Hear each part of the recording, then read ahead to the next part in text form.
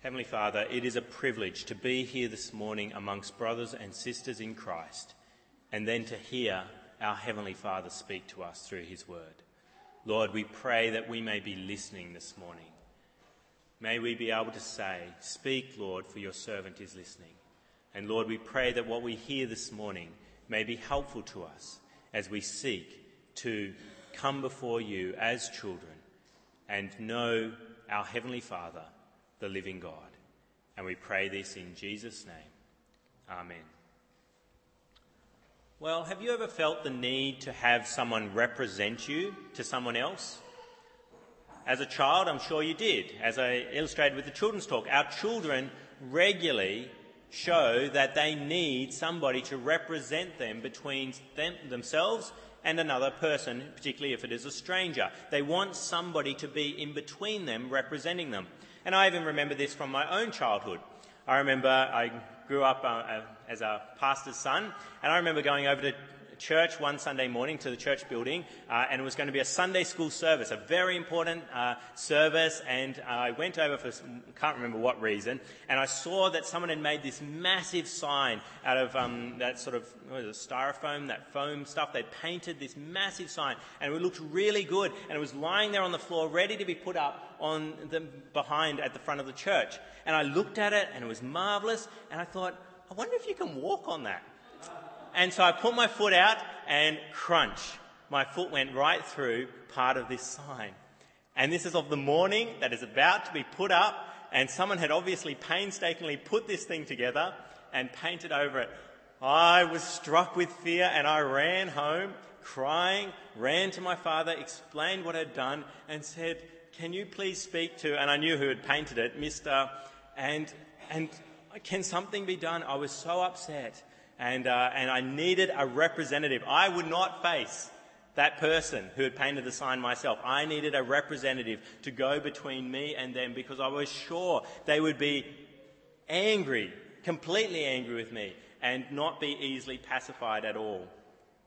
Well, this morning we're going to look at a passage of Scripture that talks about representatives. We've come to Hebrews chapter 5, and we've come to chapter 5, verse 1, and in previous verses, in verse 14, 15 and 16 of Hebrews chapter 4, we've seen that the author has been speaking about the importance of a high priest and the high priest that we have as Christians. And so now we come to verse 1 of chapter 5 and we hear something further about what it means to have a high priest. And so I encourage you, if you've got a black church Bible, open it up to page 1186. 1186, open it up to chapter 5, verse 1, which is the verse that we'll be looking at this morning, and how we learn about representatives and how high priests are representatives. And that brings me to my first main point this morning. High priests represent humans in matters related to God. My main points are there listed on the back of the church bulletin if you have one there and you can follow along. And my first is, again, high priests represent humans in matters related to God. And that is what verse 1 tells us of Hebrews chapter 5. Look at verse 1. It says, "Every high priest is selected from among men and is appointed to represent them in matters related to God, to offer gifts and sacrifices for sins." So how does a high priest represent you to God? Well, he makes God known to you. Through a high priest, you can hear what God's will is for your life, so you can actually hear God. And then through a high priest, you can actually communicate from yourself to God as well. You can actually speak to God and make yourself known to God. It is not as though, that God does not know you. Of course, God is omniscient. But there is a place for going before God and making known to him what are the troubles in your life, and making yourself known to him. And you need a high priest to do that, don't you? Do you need a high priest?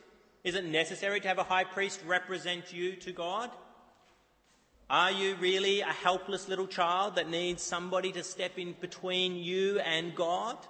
Or can't you just march up to God yourself and speak to him without representation? After all, you're a big person. Well, once we understand who God is, and once we understand who we are, we start to really understand we need a representative between us and God. Who is God? He's the holy, all-powerful, just God who rules over the entire universe. He doesn't just rule over Sydney. He doesn't just rule over Australia. He rules over the earth and everything contained in the universe. And you're going to march right up to him? And then when you understand about yourself how sinful you are, that you've actually committed crimes, not just against people around you, but you've sinned against him himself, are you really going to walk up to him when he is who he is, and then you've actually sinned against him, you've hurt him, you've tried to knock him off his throne and take over the world, take over rule of your own life? Are you really going to think that you can walk up to him without representation? No, we learn again and again in the Bible that sinners are excluded from God's presence. Because we are sinners and he is holy, we're excluded from him. Even that passage that we just read from Isaiah chapter 59. Isaiah 59 verse 2 says, "But your iniquities, that is your sins, have separated you from your God. Your sins have hidden his face from you so that he will not hear. He will not hear you because of your sins." And in the Bible we see again and again, sinners excluded from God's presence, even back in the Garden of Eden. What happens after Adam and Eve sin? We read in Genesis chapter 3 verse 24, "After he drove the man out, he placed on the east side of the Garden of Eden cherubim and a flaming sword flashing back and forth to guard the way to the tree of life." Man was excluded from God's presence that was given to them in the Garden of Eden, where God actually walked amongst them in the garden.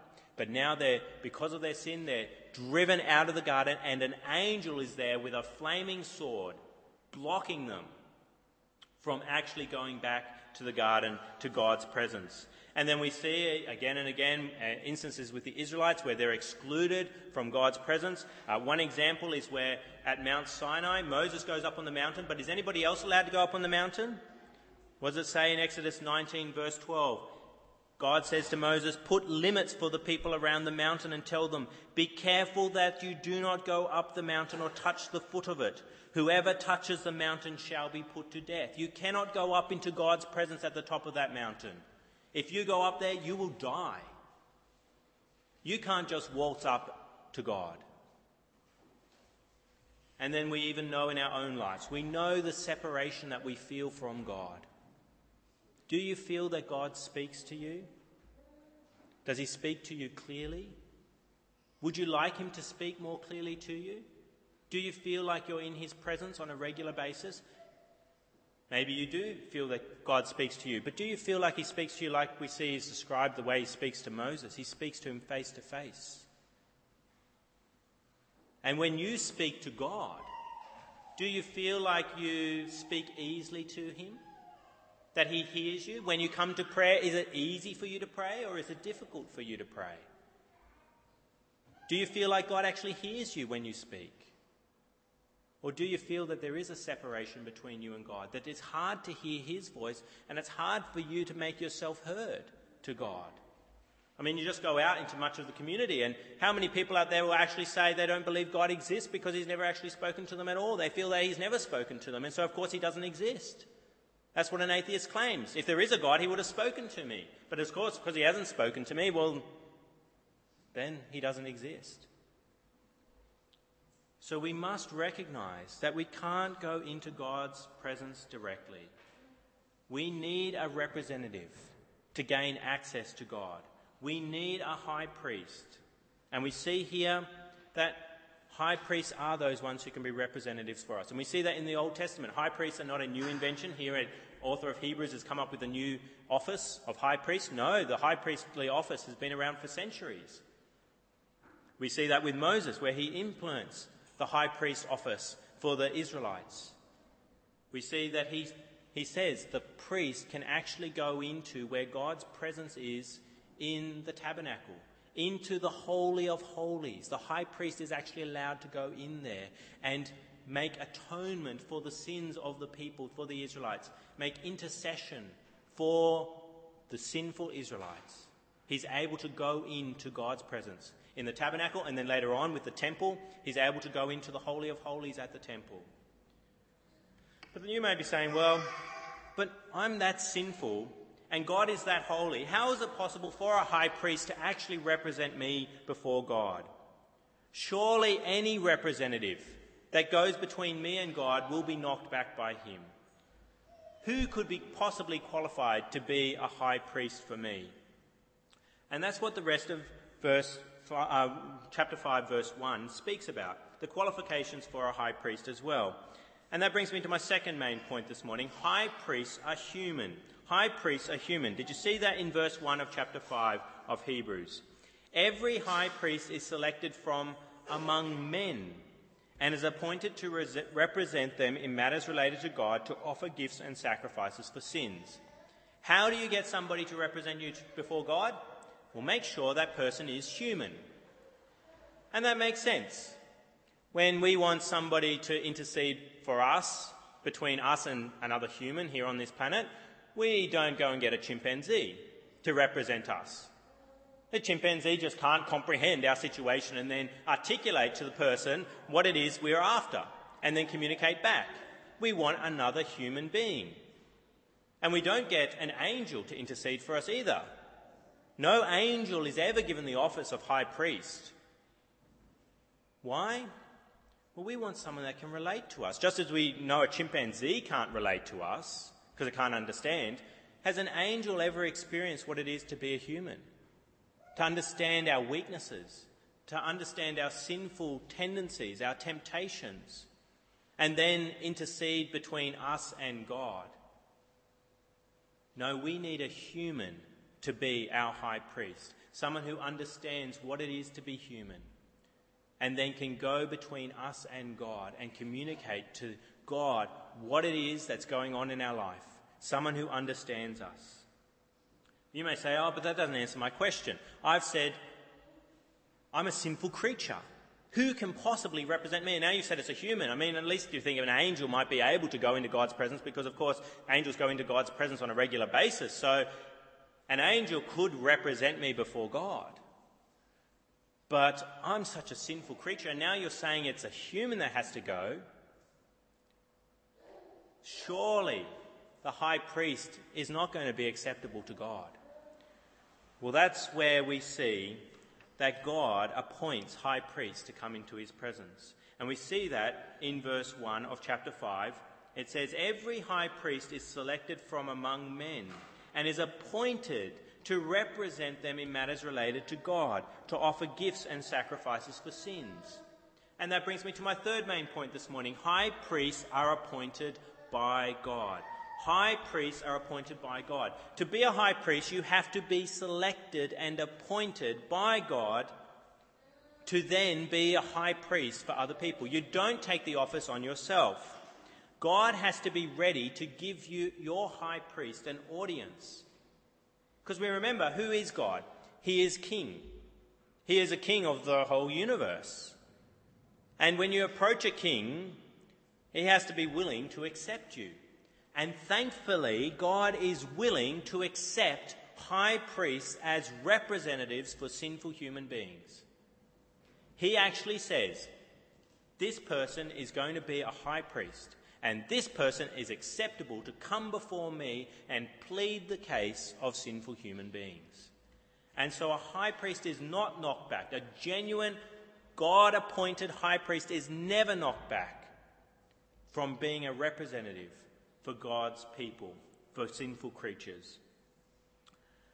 But then you may ask, okay, well, God lets the guy in to talk about me, but how do I know that he can make up for me? I mean, every time I've sinned, it's been like I've been trying to get rid of God. I've been saying, I don't want you in my life. How can he ever pacify a God who is a just God and an angry God against sin? How can he go into God's presence and make up for me? I think that with my father, I think, what could he possibly say to this man that I put a foot through his amazing sign on the morning of the event?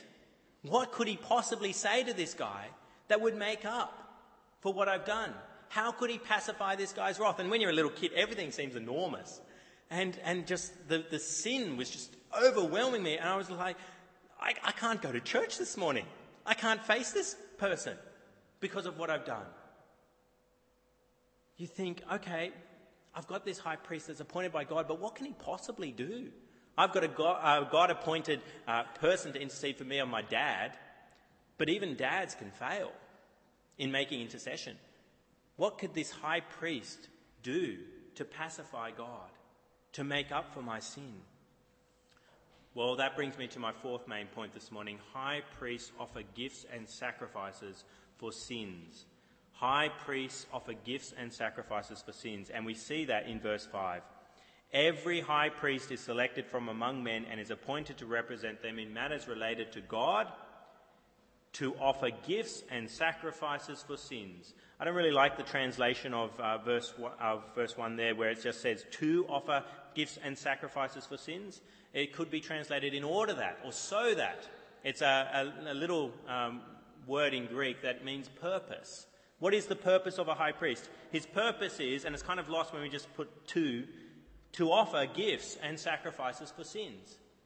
The high priest is able to represent you before God because his purpose is to make up for you by offering sacrifices for sins, gifts and sacrifices.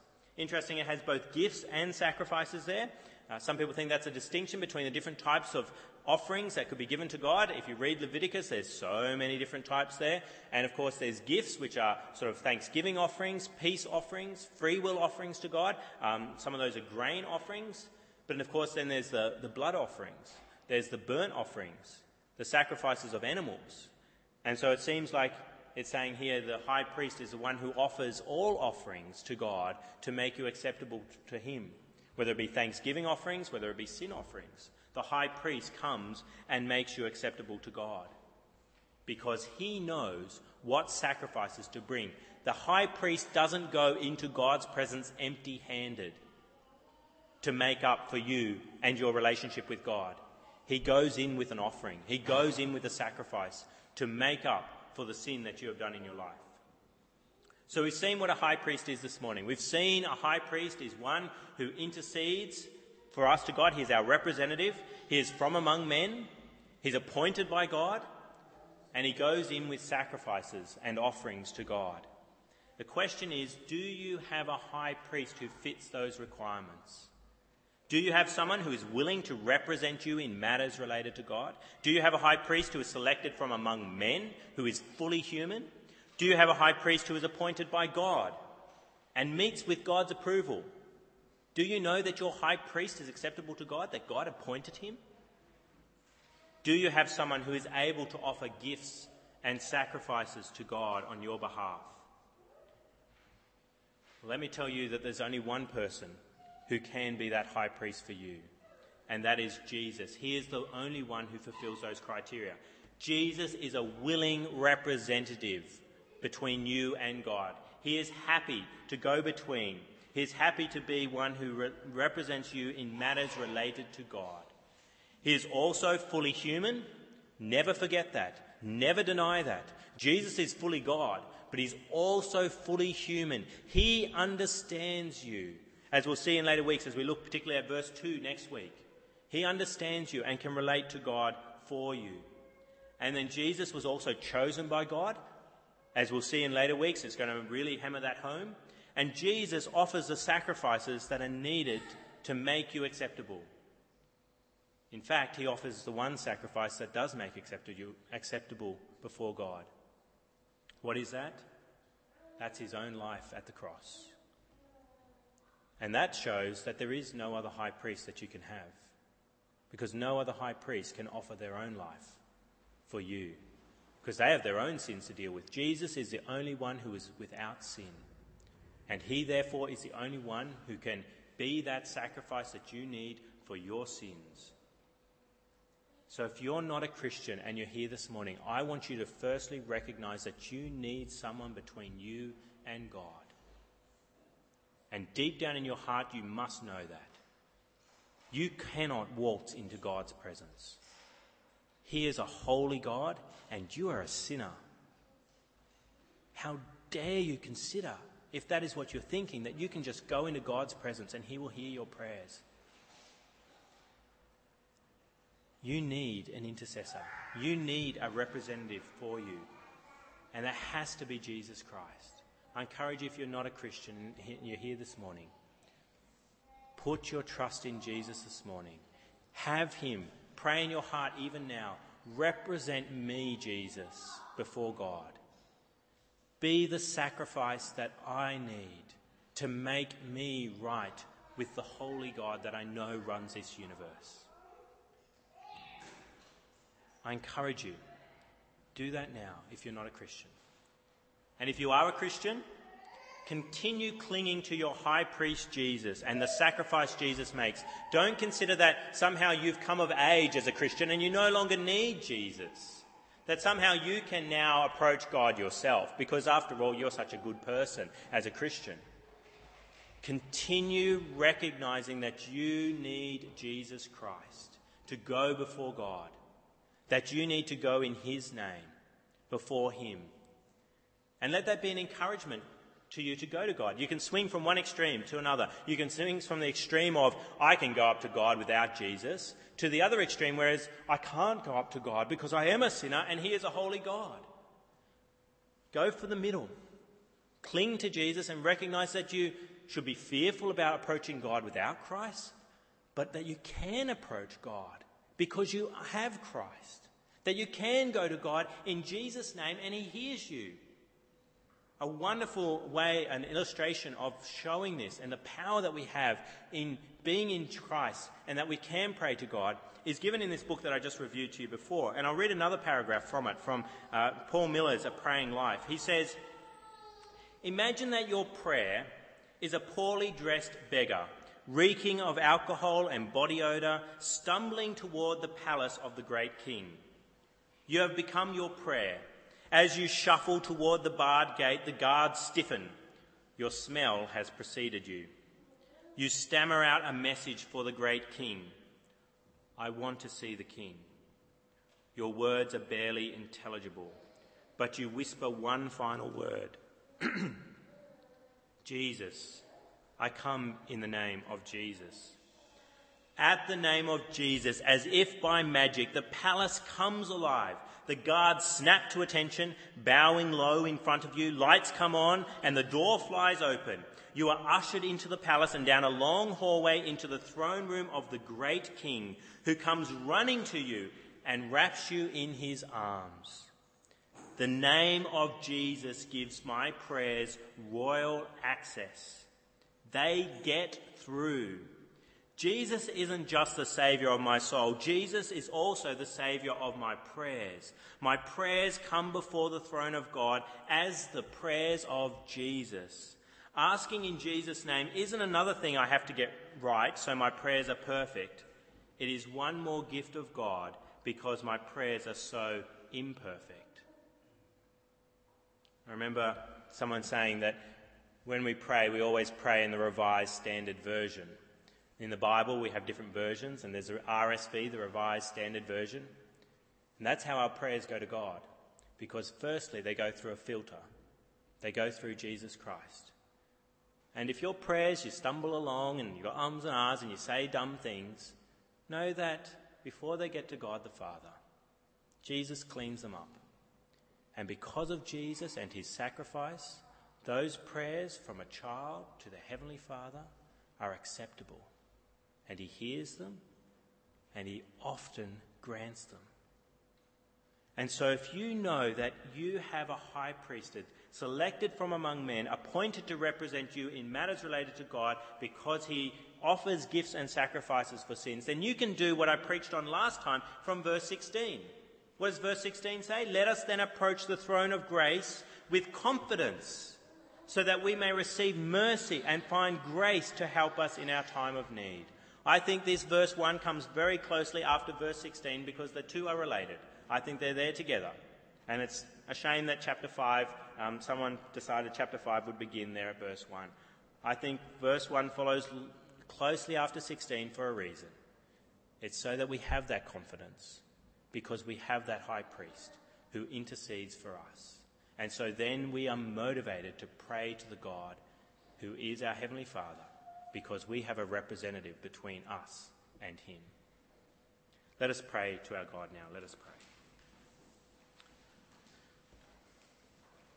Heavenly Father, we recognise how holy you are, how powerful you are, how just you are, how much you hate sin.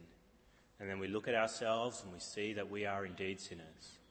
We've sinned against you in thought, word and deed. We've sinned against you every day of our lives. And we'll sin against you every day of our lives until Jesus Christ returns, until we're taken to be with you. Lord, this could overwhelm us, this truth that we know about you and this truth that we know about ourselves. But thankfully you've revealed another truth to us, and that is that you have appointed a high priest to be between us and you, to represent us to you in matters relating to you. And he offers the right sacrifices so that we are acceptable. Lord, we pray that this may motivate us to come before you in prayer regularly, knowing that our prayers are going to you in the Revised Standard Version, and that they are always acceptable before you because of Christ. And Lord, we do pray for anyone here this morning who does not have Jesus Christ as their high priest. We pray that they may feel overwhelming dread at approaching you without a high priest. And may they put their trust in Jesus Christ this morning, and so they are acceptable to you through Christ and his work at the cross. And we pray this in Jesus' name. Amen.